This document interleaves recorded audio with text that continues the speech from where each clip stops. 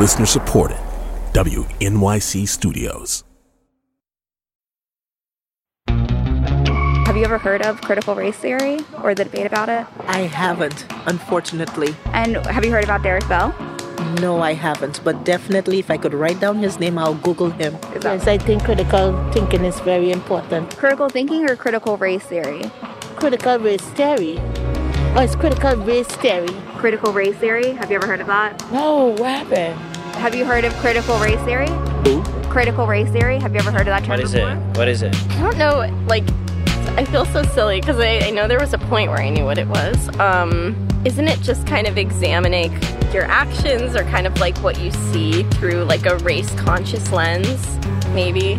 Yeah, I'm not sure how I would define it. I feel like I kind of know what it is, but I really don't know how to put it into words properly. Yeah.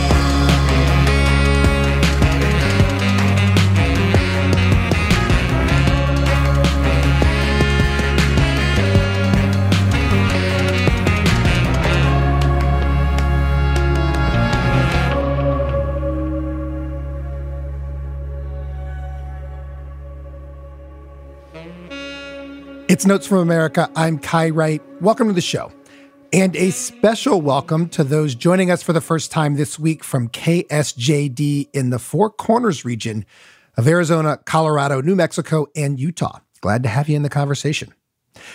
So it's totally understandable if you cannot define critical race theory. Honestly, if you've not been to law school or had some form of graduate education in the humanities, it's just really unlikely you would have even heard the phrase before it became the latest jumble of words loaded into the pull-string doll of right-wing media. Another incantation to fear for those who feel threatened by a changing America. Phrases like defund the police or Antifa are, for you old-timers out there, remember Benghazi, Benghazi, Benghazi, Benghazi, or even death panels. Remember that one from the early Obamacare debate? Anyway, the thing is that this one is particularly sad to me because critical race theory is actually rooted in a really thought-provoking set of ideas, and it has a fascinating backstory. So we're going to learn that story this week. We're not going to take calls, but we are taking voicemails. You can always talk to us by going to notesfromamerica.org, look for the record button, and chime in. Just be sure to include at least your first name and where you're calling from. Okay, so our guide through the history of critical race theory is New Yorker writer and dean of the Columbia University School of Journalism, Jelani Cobb. He wrote about this history in an essay for the magazine a couple years ago. Hey, Jelani, thanks for coming on. Thank you. So I learned a new phrase that I do love reading your piece. You talked to the legendary, to my mind, legendary legal scholar and Nation columnist Patricia Williams, who said, what's been done to critical race theory is, quote, definitional theft. And I love that phrasing. Explain what she meant by it.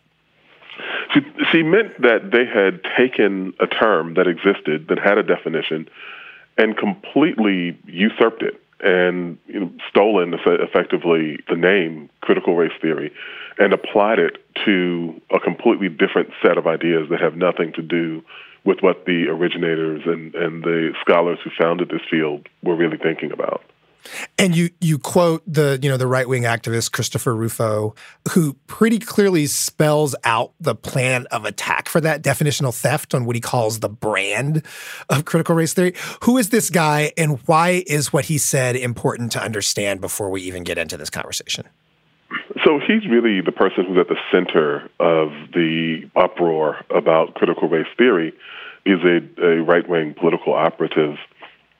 And he, said literally that he wanted to take the brand and quote unquote freeze it as an association with a whole array of negative things in people's minds. And this was done really as a counteroffensive after millions of people saw that video of George Floyd's death and really were driven to literature, to research, to history, to try to understand how this could come about. What society are we living in? And that really unsettled, I think, people who were in the right-wing part of the political spectrum. And this was an attempt to discredit critical race theory, but really a more substantial attempt to discredit a whole body of anti-racist scholarship that people had turned to after George Floyd's death. I think it's so interesting that he even used the word brand, Right. This is a set of ideas, and he called it a brand. Yeah, I mean, I think that's one of the more grotesque parts of modern life, that everything is a brand. I'm old enough to remember when people were trying to establish a good reputation. And now people want to establish a brand. Mm-hmm. And it's kind of imported that, the language of marketing into our daily lives, and in this case, into our intellectual lives and into social policy and activism. And so critical race theory is not a brand. It's a movement with distinct intellectual roots, with parameters and specific questions about the legacy of civil rights, discrimination and anti-discrimination law, and the ways in which racial hierarchies have been able to reassert themselves despite the best intentions and successive waves of attempts to reform. Of course, the irony of all this is that both critical race theory specifically and the man whose work it grew out of, this was all a critique of mid-century liberalism and really of the civil rights movement itself, And I'll be honest, Jelani, I didn't fully appreciate that before reading your piece. And I actually suspect there are a lot of people on all sides of the political spectrum out here, talking about this idea who don't actually know what it is and where it came from. So that's why we wanted to sit down with you. You tell this life story of Derek Bell. Introduce him in a few sentences for those who haven't spent their lives in the halls of academia. Who was Derek Bell? It's really hard to introduce Derek Bell in a few sentences, but I'll do my best. So Derek Bell was an activist. For the first part of his life, he was a legal activist who risked his life to file and fight desegregation suits in Mississippi between 1960 and 1966 when he worked for the NAACP Legal Defense Fund. The second part of his career was in academia as a law professor, where he began pioneering work that essentially critiqued what he had done as an activist lawyer. And that sent him down the route of questioning the underpinnings of the legal and, to a certain extent, the social strategies of the civil rights movement and the ways in which liberalism had failed to uproot racism in American society. I think you did it well. So let's walk through and unpack all of that. His first job was out of law school at the Department of Justice. This is 1957, I believe. Mm-hmm. But he's a registered member of the NAACP, and the DOJ wants him to quit that group. And instead he resigns. Yeah, and which becomes a theme in his life. Derek Bell was, the first black attorney in the Civil Rights Division at the Department of Justice.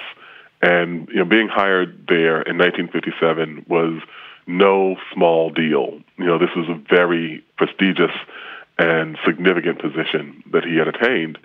But he was a member of the NAACP. And when they told him that he would have to quit, he just decided that he would quit, but he wasn't going to quit what they thought. He wasn't going to quit the organization. He was going to quit the DOJ. And, this came up again and again in his career. Subsequently, he quit as the dean of the University of Oregon, the law school, because they refused to extend a job offer to an Asian female candidate who was the third person on a list after two prior candidates, both white men, had declined the position. And it suggests, and you talk to people who knew him who suggest this, that a certain personality, Certainly, right. Talk about that. It's more than just his ideology. It sounds like he was a person who was a bit of an absolutist, I guess. Yeah, I think he was an absolutist about matters of principle. And in the third instance, where he quit yet another job, an even more, possibly more prestigious job than the DOJ, was when he quit in 1990 Harvard Law School over its failure to hire and tenure a black woman faculty member or any women of color. And so he said at the time, he gave a speech where he said that he could not afford to walk away from that job, but he also felt that he could not, in good conscience, tell his students to live out their principles if he failed to do the same. And you just find that as a theme in his life. And I also think that the one last thing I'll say is that one of the things that stands out to me about him, and having learned more about him in the process of writing this, was that he really was a person who was driven by integrity and driven by his sense of principle. And he countenanced the beliefs and arguments of people who thought differently than he did, and encouraged people to express themselves. And he was by no means a zealot or an ideologue in any kind of way, but he was trying to follow, I think, the most honest intellectual path that he was capable of.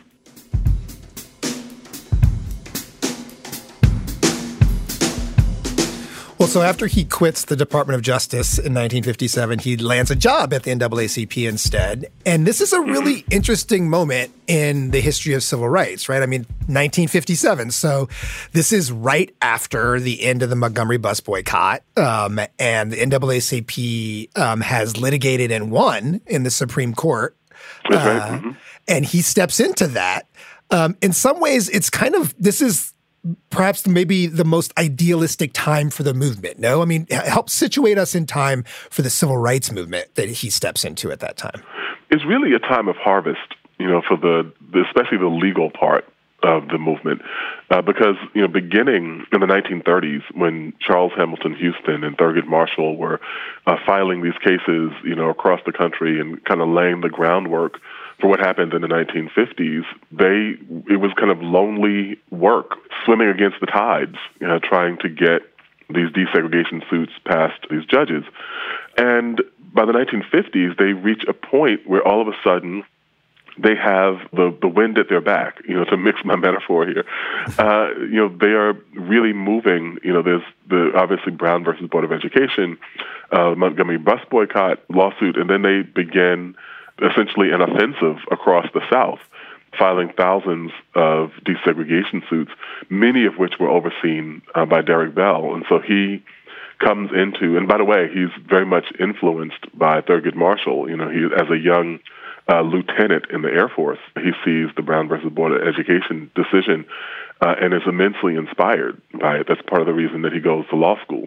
And so when you look at the moment that he arrives at the NAACP Legal Defense Fund, is one of the most exciting and fertile moments, in that movement's history.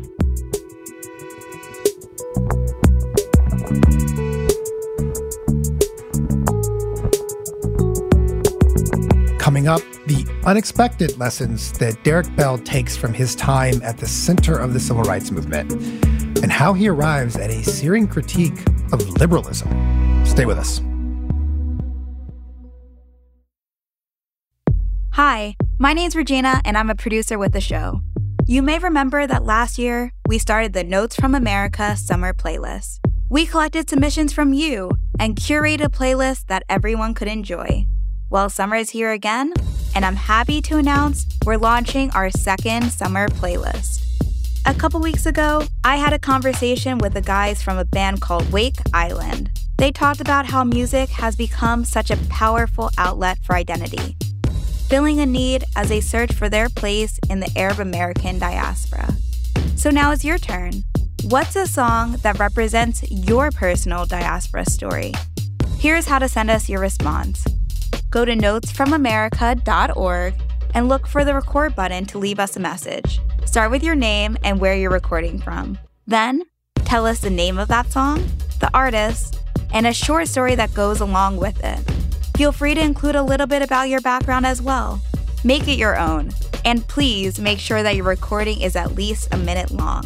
We'll gather all of the songs and your stories in Spotify playlists that will drop regularly all summer long. All right, I think that's everything. Thanks for coming to my TED Talk, and I can't wait to hear from you.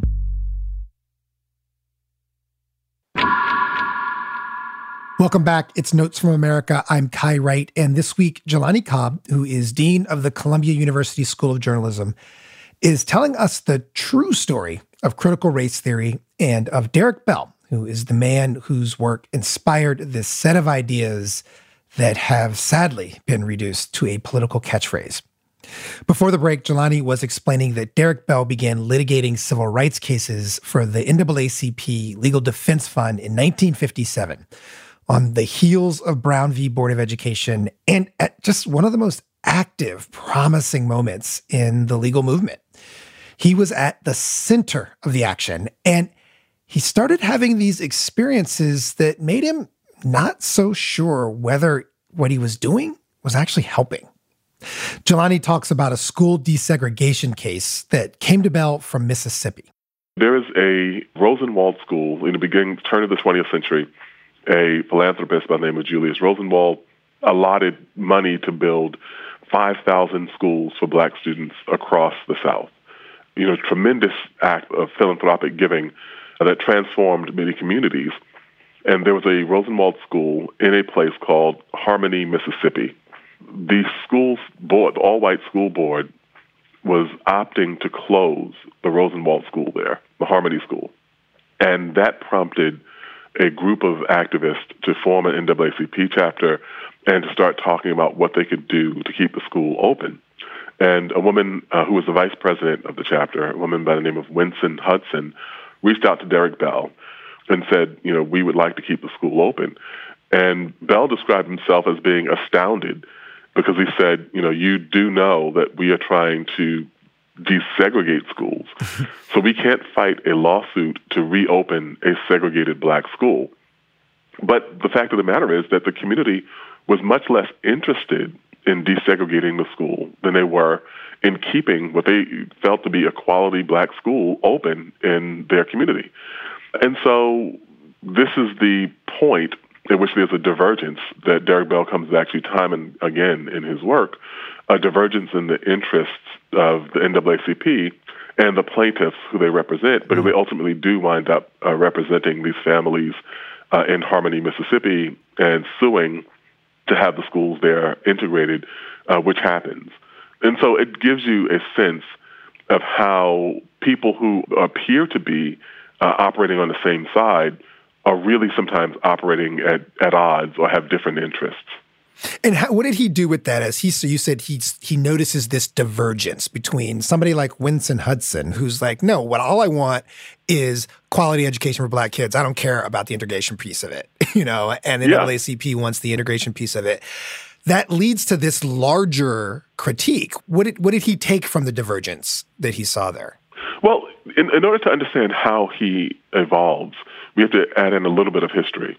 There's lots that happens, but we can just summarize it by saying many of these school systems are integrated, at least in theory, which in turn sparks a mass exodus of white students from the school systems into what they called segregation academies, and effectively ensured that black students would be going to overwhelmingly black schools even after so-called integration had taken place.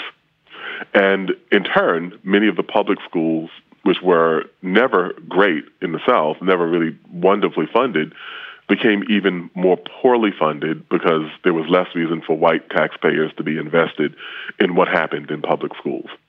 And so Derek Bell looks at this play out in the 1960s and 1970s, and he tells Winston Hudson, who he sees at a conference, he says, I'm not sure I gave you the right legal advice. And she tells him, I'm not sure you did either, which is a kind of fascinating moment because the fact of the matter is a decade, 2 decades after Brown versus Board of Education, you were still seeing black students going to overwhelmingly black schools.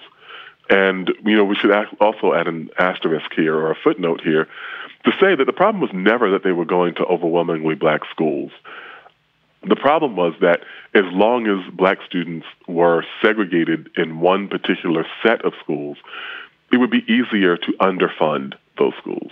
It would be easier to shore up inequality. So the ideal of integration was that if you put black students and white students in the same schools, they would have to fund them because you would not want to deny a quality education to white students either. If it meant, denying it to black students.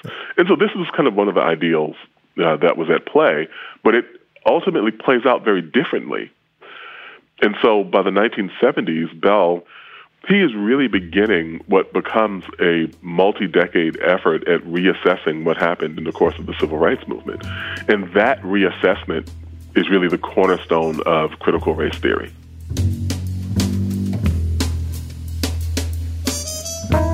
That distinction was initially lost on Bell, but it began to trouble his thoughts about the pioneering civil rights work he'd done. Jelani Cobb says that in the early 1970s, those misgivings became the foundational ideas of today's critical race theory. And they were, in fact, disturbing ideas. And he also felt that if you were to institute as massive a set of changes as the civil rights movement brought about, and still wind up with outcomes that were reminiscent of what happened before the civil rights movement, then it meant that racism would not be easily uprooted from American society. And it's around this point that he begins saying that we should consider racism to be a permanent feature of American life, which was enormously controversial when he first said it. People believed, and one of the ethics of the civil rights movement had been that the society could change and that people could uproot racism. And here is a person who was a soldier on the front lines of the movement saying, I don't think this is ever going to change. I think this is always going to be a permanent feature of American life. This was just not really said. These were things you didn't really hear from the crowd that Derek Bell was associated with. And for a time, it created tensions even in some of his personal relationships as people wondered if he had just become jaded. Yeah. I mean, I often, to be honest, that is my perspective, that it's a permanent part of American society. And I never really understood, and I've said it for many years, and I didn't understand that I was sort of in a line of thought that started with Derek Bell. Yeah, I think a lot of people have that experience. A lot of people have that experience that we have ideas that are attributable to what Derek Bell was trying to figure out. And, we have kind of had an easier route to drawing some of these conclusions precisely because he wasn't so invested in his own glory. I mean, a lot of people would have just recounted their tales of great courage and achievement and never had the intellectual honesty to question whether or not this actually made the difference you were trying to make. And, and Derek Bell was one of the people who was willing to do that. So at this point, we're in the mid-'70s or so that he starts to recognize this, and it's a controversial idea at that time. There was another big Supreme Court case you point out around that time that shaped his thinking. That's in 1978, and it's the Supreme Court case that reaffirmed the purpose of affirmative action in college admissions, but did so in a way that troubled Bell. How so?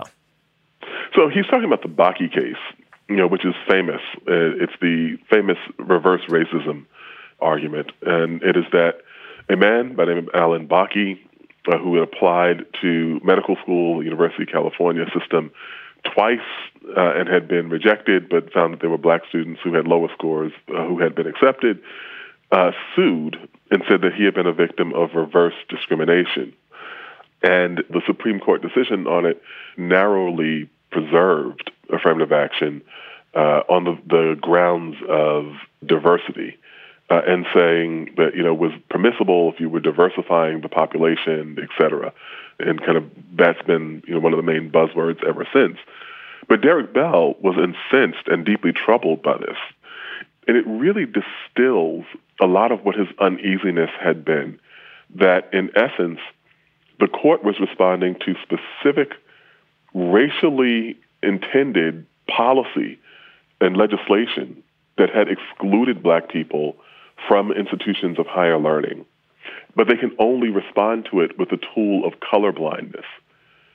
And so he does not think that what happened to Alan Bakke in the admissions process is the equivalent of what happened to black people who were turned away from universities, irrespective of what their scores were. And he said that as long as we are making these two things equivalent, as long as we're engaged in this false equivalency, we'll never actually be able to achieve racial progress. And so that's why I think Bakke really is at the cornerstone of his evolving thought about the shortcomings of liberalism and the shortcomings of the civil rights movement as a product of it. Because it's sort of this moment where it's no longer about black people have been wronged. And so that needs to be fixed. And it's more about this vague principle of race shouldn't matter. Right, because you can't really do anything to fix the conditions imposed upon black people because we're supposed to adhere to a colorblind standard of the Constitution. And so if that's the case, then, there are lots of contentions that you can make about just how colorblind the Constitution actually is. But if you are operating under that presumption, you're going to immediately run into a roadblock of actually correcting the situation that was created in the midst of all those years.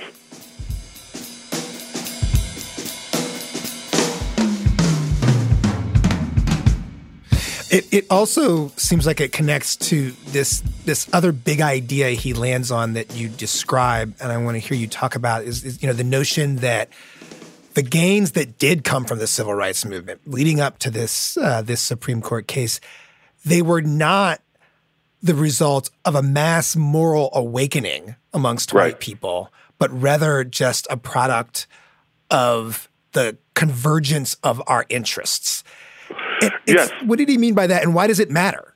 Derek Bell talks about what people would immediately say was a rather cynical estimation of what made the civil rights movement possible.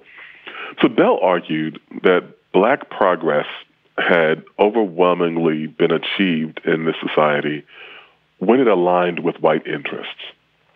And you can kind of walk through, the history of black America, in this way, that black people were emancipated because it was in the interests of the country to preserve the Union. Abraham Lincoln and the Republican Party and many other Northerners came to understand that they could not win the war and preserve the Union without also emancipating the enslaved black people in the South. And ditto for the enfranchisement of black men, with the 15th Amendment, which was done as a counterbalance in the South against the solidly democratic, white Confederate, ex-Confederate population. And so with the civil rights movement, one of the dynamics there is that this also occurs against the backdrop of decolonization and the emergence of former colonial states as free countries in Asia and in Africa and in Latin America and in the Caribbean. And this occurs in the context of geopolitical competition between the United States and the Soviet Union. And so it made racism in the U.S. a kind of geopolitical liability, that at the same time that the U.S. was trying to reach out and create diplomatic ties and outflank the Soviets in these newly emerging nations, which were overwhelmingly people of color, at the same time that was happening, there were black people agitating for freedom at home, and it looked bad. It was a international liability. And so Derek Bell argued that international affairs, had as much to do with the timing of the civil rights movement as any domestic development. Now, of course, the other narrative was that this was simply a moment in which the nation's moral conscience had matured. And that there were individual people, which there most certainly were. There were individual people whose hearts were changed and who came to understand the evils of racism. All those things are true, but I think that Bell was talking more about the active ingredient, the element that allowed all these other things to come into existence, and he thought that overwhelmingly the Cold War was responsible for it. But can we dig into that a little bit more? I mean, do you agree with Bell on this too? The idea, because I think people hear that, this was not about the fact that America had a moral maturation and that white people in particular had some kind of moral maturation. It just was cold realpolitik, and then your mind immediately goes to individual white people, of course, who did have a moral maturation. So what's not really up for dispute anymore was that the Cold War was a factor in how the civil rights movement came about. I think that what people would argue would be, relative degrees of influence. But there were things happening in the United States, like, one instance, an Indian diplomat in D.C. Wandered into Virginia and was refused service because he was a dark-skinned person. Then, as these nations decolonize and as they achieve independence, there are politicians, there are ambassadors, there are envoys who are coming to Washington, D.C., where there's segregation. And all of these things are really very difficult and an embarrassment on the world stage. We also know that in the Supreme Court, people were very much aware of the international implications of Brown versus Board of Education. When the case came to the court, it was actually heard twice. But when the case was heard and the 1954 decision was handed down, also for the presidency, if we think about the successive administrations, even going all the way back to Truman in the 1940s, they're very much concerned about the way that the Soviets will use any racial discord or any negative racial publicity from the United States to their propaganda advantage. And so these things are part of the ambient context in which the civil rights movement takes place. And it certainly is a catalyst for the development of the movement. Now, that said, there are important instances of people whose minds are changed. Stokely Carmichael, Kwame Ture, told a story about a man who physically attacked him during a civil rights protest, who later tracked him down and begged his forgiveness and said that he was just beholden to ignorance and hate, and that he had come to see how wrong he had been. And I don't think that those things should be dismissed, but there is a certain sepia tone to that narrative, and a certain kind of romance to think that, things just happened without there being any broader political considerations of how and why and when and so on. And before we move on from this, why does it matter? Why does this distinction matter to Bell? Because I think that Bell is trying to, at its heart, work through the durability of racism. And what he comes up with is self-interest. Like, we're clear, we understand the vested interests in racism and how people benefit from it, how white people benefit from a system in which they are at the top of the racial hierarchy. And I think Bell was saying, how do you reconcile that with these moments of advancement and progress? It was like, well, at some points, it was more advantageous to part with, the racial traditions of the country than it was to maintain them. And also, I think, in talking to students and young people, one of the things that I always point out is that most of the tremendous changes are the product of years or decades of work in the shadows. And so I think the implication of Bell's argument is that people have to work until there are these moments when people's interests align in these particular ways. I'm talking with New Yorker writer Jelani Cobb about the true story behind the much-discussed phrase critical race theory. Up next, the generation of scholars who heard Derek Bell's ideas and turned them into a massive intellectual movement, the one that's causing so much agita in right-wing media lately. I'm Kai Wright. Stay with us.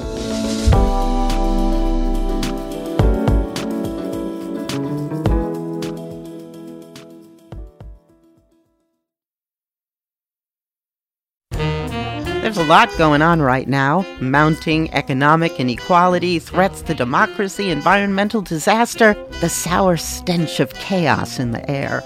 I'm Brooke Gladstone, host of WNYC's On the Media. Want to understand the reasons and the meanings of the narratives that led us here, and maybe how to head them off at the pass? That's On the Media's specialty. Take a listen wherever you get your podcasts.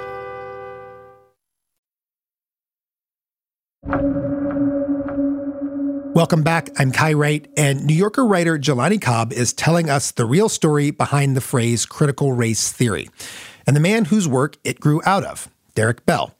He was one of the architects of the civil rights movement's legal strategy, but he eventually came to question the movement he helped to lead. By the 1970s, he'd become deeply skeptical of liberal ideas about how to achieve racial justice. But his critique didn't really find an audience until the next generation of legal scholars started thinking, maybe he's got a point. Bell was really a kind of man in the wilderness at the beginning of his career. Certainly, people understood that law had been used in racist ways, but his approach to trying to understand how the law was complicit in these issues was not a wellspring of academic interest at that point.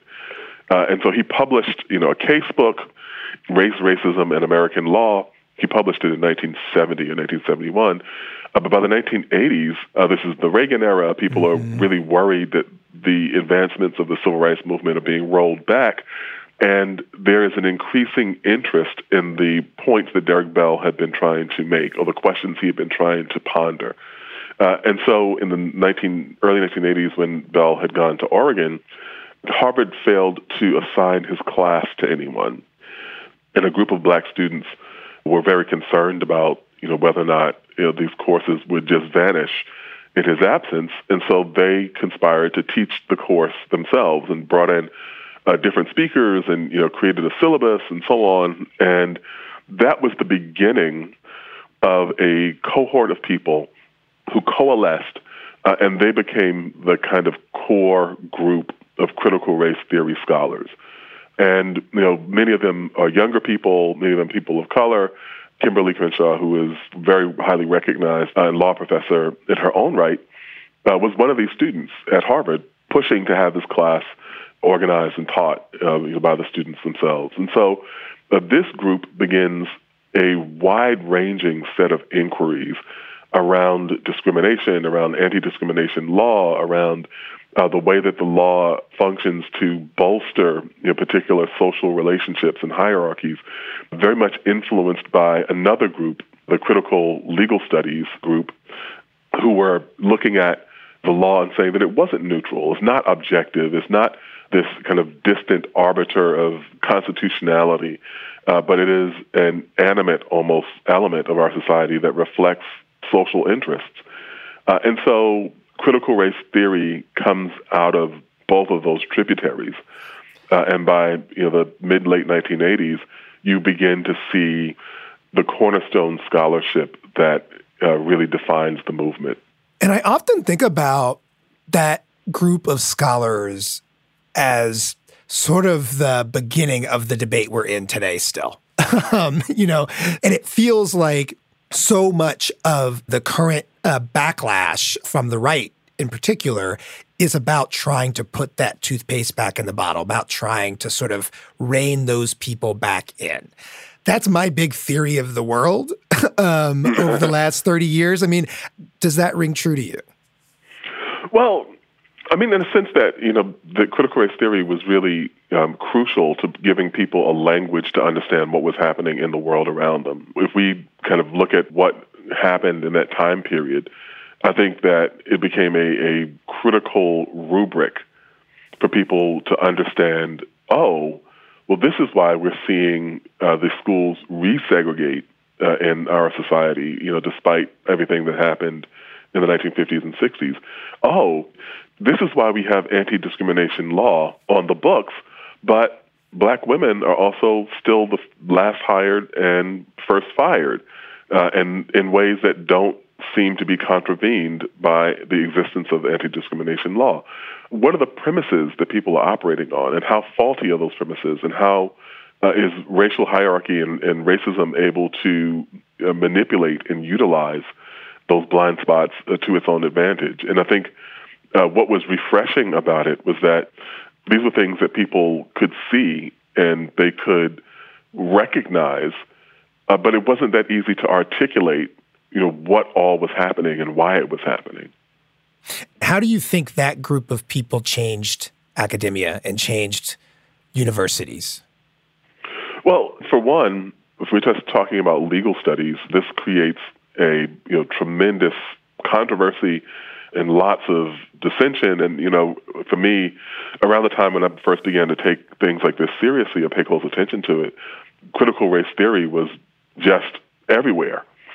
It was one of the most prominent debates that people were having in legal academia. And over the course of subsequent years and decades, really, the ideas of critical race theory came to be incorporated by scholars of history, scholars of literature, scholars of sociology, and recognizing in criminal justice and in all these different ways, seeing how this set of ideas could help explain the way that the world operated. And so when I was talking with one of my students if you forgive the cliche. I gave the example of the scene in The Matrix where Neo looks around and realizes that he can see the coding and he can kind of read, what's happening. I think that's what critical race theory was trying to do for the law. One of the things that stood out in your article to me about Derek Bell is that you were in conversation with him at the time that Barack Obama was campaigning and winning. Barack Obama was one of his students, I believe, at Harvard. Yeah. And he was not. It wasn't a source of optimism for him, Barack Obama's campaign. It was not. And so I don't think Obama ever took Bell's class directly, but he did know Bell. As a matter of fact, at one of the rallies where Bell was explaining why he had to leave Harvard or take a leave from Harvard over their failure to hire or tenure any black women, he was introduced at that rally by Barack Obama, who was then the president of the Harvard Law Review. And so they knew each other, and in the context of this, having a conversation, by this point in 2008, I actually knew Derek Bell, not very well, but, we occasionally corresponded via email. And in the course of a exchange about James Baldwin, the prospect of having a black president came up. And he was not at all optimistic. He said that he thought that if Obama was elected, what we would see would be something that was like Brown versus the Board of Education or like the 1964 Civil Rights Act, that promised much, delivered nothing, and only assisted the country in moving closer to its premature demise. That's a pretty close quotation of what he actually said. And I remember reading that and being stunned, because I'd always known that Derek Bell was, very skeptical, but I felt like his skepticism had soured into fatalism when I read that exchange. And that remained my view until the worst stretches of the Trump era. Yeah. When I revisited that email and thought, I don't have the same vantage point on this that I did when he wrote it, a decade ago.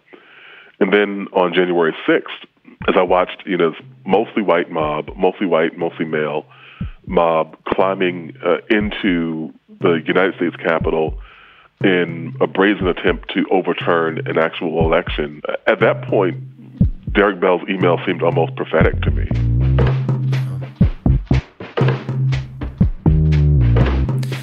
Jelani Cobb writes for The New Yorker and is dean of the Columbia University School of Journalism. We'll have a link to his New Yorker article on Derek Bell in the show notes for this episode. Thanks for coming on, Jelani. Thank you.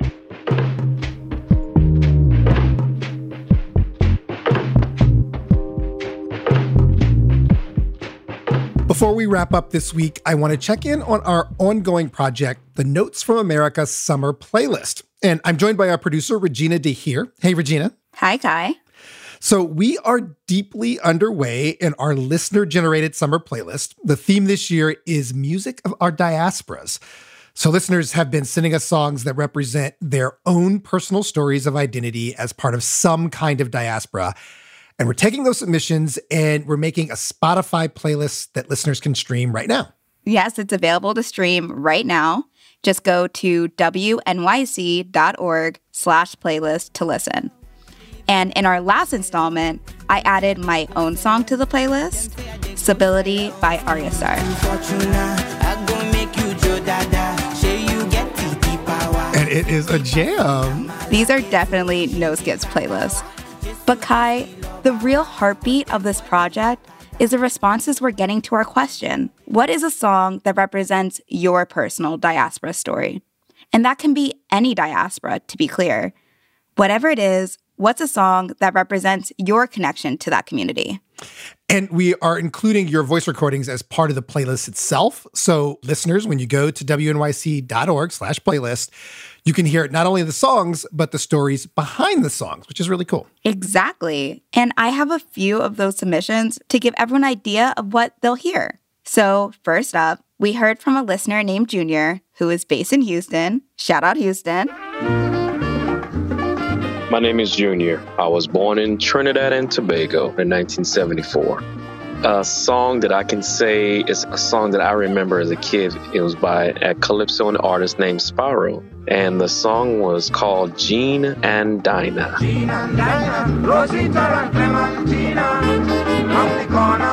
And it's so weird from listening to Gene and Dinah and many other calypsonians when I was a kid in the 70s and 80s, growing up here in Houston, Texas. My older brother, he was 4 years older than me. I used to listen to Kool Herc, Ice-T. I bought the NWA first album when it first came out, but I still go back to my original roots. Gene and Dinah, calypso artist, Sparrow. Wow. And so Regina, calypso is specifically from Trinidad, huh? Yes, it began there and spread throughout the West Indies. It's actually a close relative to this West African music called Kaiso out of Nigeria. So there's a really cool diaspora story there too. Yeah. The next voicemail is from Tarek in Seattle, Washington. He started off his voicemail by sharing that growing up, he really wanted to assimilate to be like the people he saw on TV and in movies.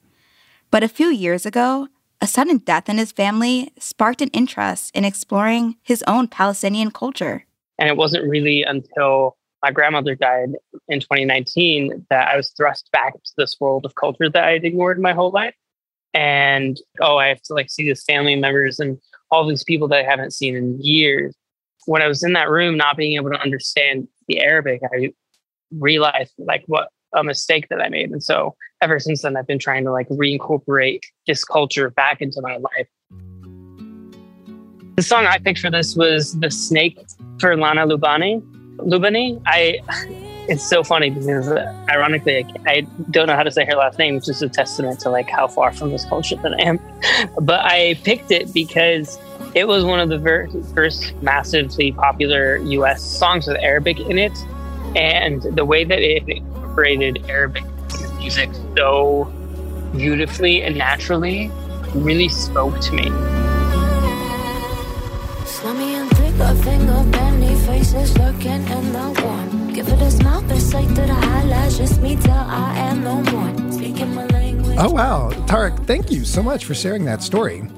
And I'll also note that a lot of our voicemails are coming from people in an Arab diaspora community like Tarek, which is very great. I suspect that's because our first segment in this summer series was on music of the Arab diaspora.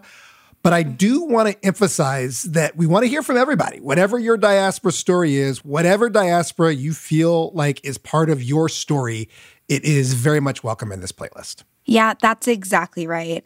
And also, I've been really blown away by the vulnerability and thought given to this assignment. Yeah. Not gonna lie, I've even gotten quite emotional a few times hearing the stories from our listeners. For example, here's a submission from Shaza, who is originally from Syria. The singer is Edith Piaf, and the song is Je ne regrette rien. It means I don't regret anything. Non, rien de rien. Because I've been through a lot in my life. I had to make a very big decision. Because of the war in my country, because of my divorce, because I'm a single mom, my girls had to live far away from me. And really, sometimes I had a very big things happening in my life, very challenging ups and downs and stuff. Sometimes I feel yes, I made good decisions. Sometimes I feel, oh no, I should not do that. I could have done better. But then I realized that no, I'm not going to regret anything that happened in my life, good or bad. I'm not regretting any decision I made, because at the end of the day, I think that what happened with me make me the person I am now and make me strong, independent now, and I like it. And this is what I tell my two daughters too.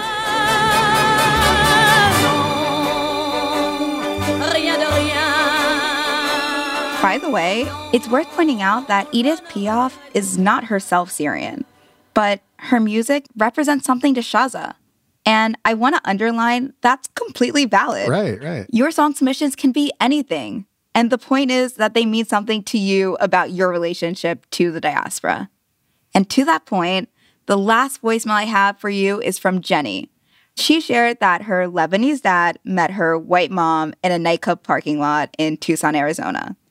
And she has this vivid memory of getting to know her Lebanese side during her first trip to the region. And it's attached to a certain song from a very famous movie. You may have heard of it, Titanic.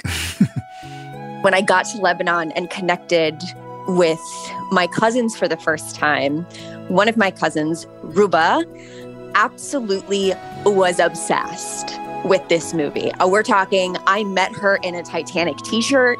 Like, there was a hand-sewn pillow on my bed with the Titanic movie poster, like, embroidered into it. Absolutely obsessed. So I remember sitting in my uncle's kitchen in my dad's hometown in Baalbek and finally getting permission to watch Titanic on this, like, little tiny VHS TV. And I remember absolutely loving My Heart Will Go On by Celine Dion, obviously. Near, far, wherever you are. And I was so excited to finally connect with my family and this cousin who was pretty close to my age over this American piece of cinema.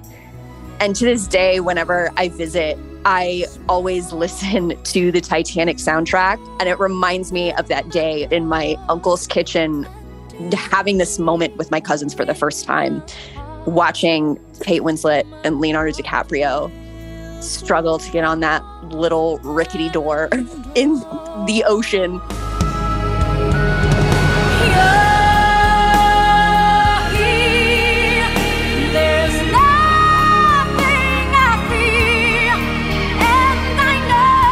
Okay, Leo and Kate bringing together this Lebanese family. I love it. Right?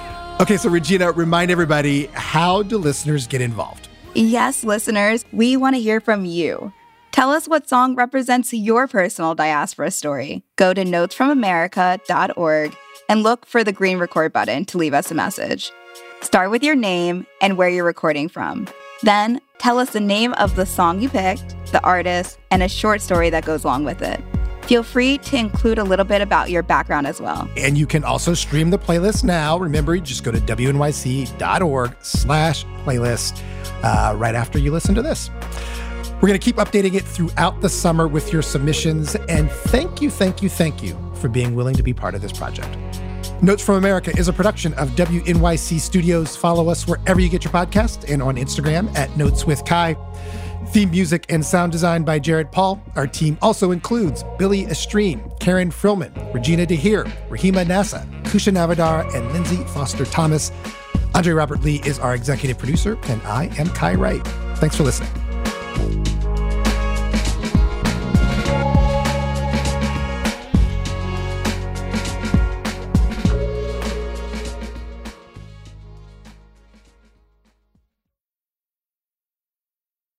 Notes from America is supported by Future Hindsight, an award-winning podcast that shares big ideas about participating in American democracy beyond voting, but short of running for office. Join host Mila Atmos for stimulating and incisive conversations with citizen changemakers on topics ranging from gerrymandering, policing equity, and voting rights. In this election year, Future Hindsight offers an unaffiliated perspective into what's at stake and how citizens can make an impact at the local, state, and national level. You'll always come away with something hopeful.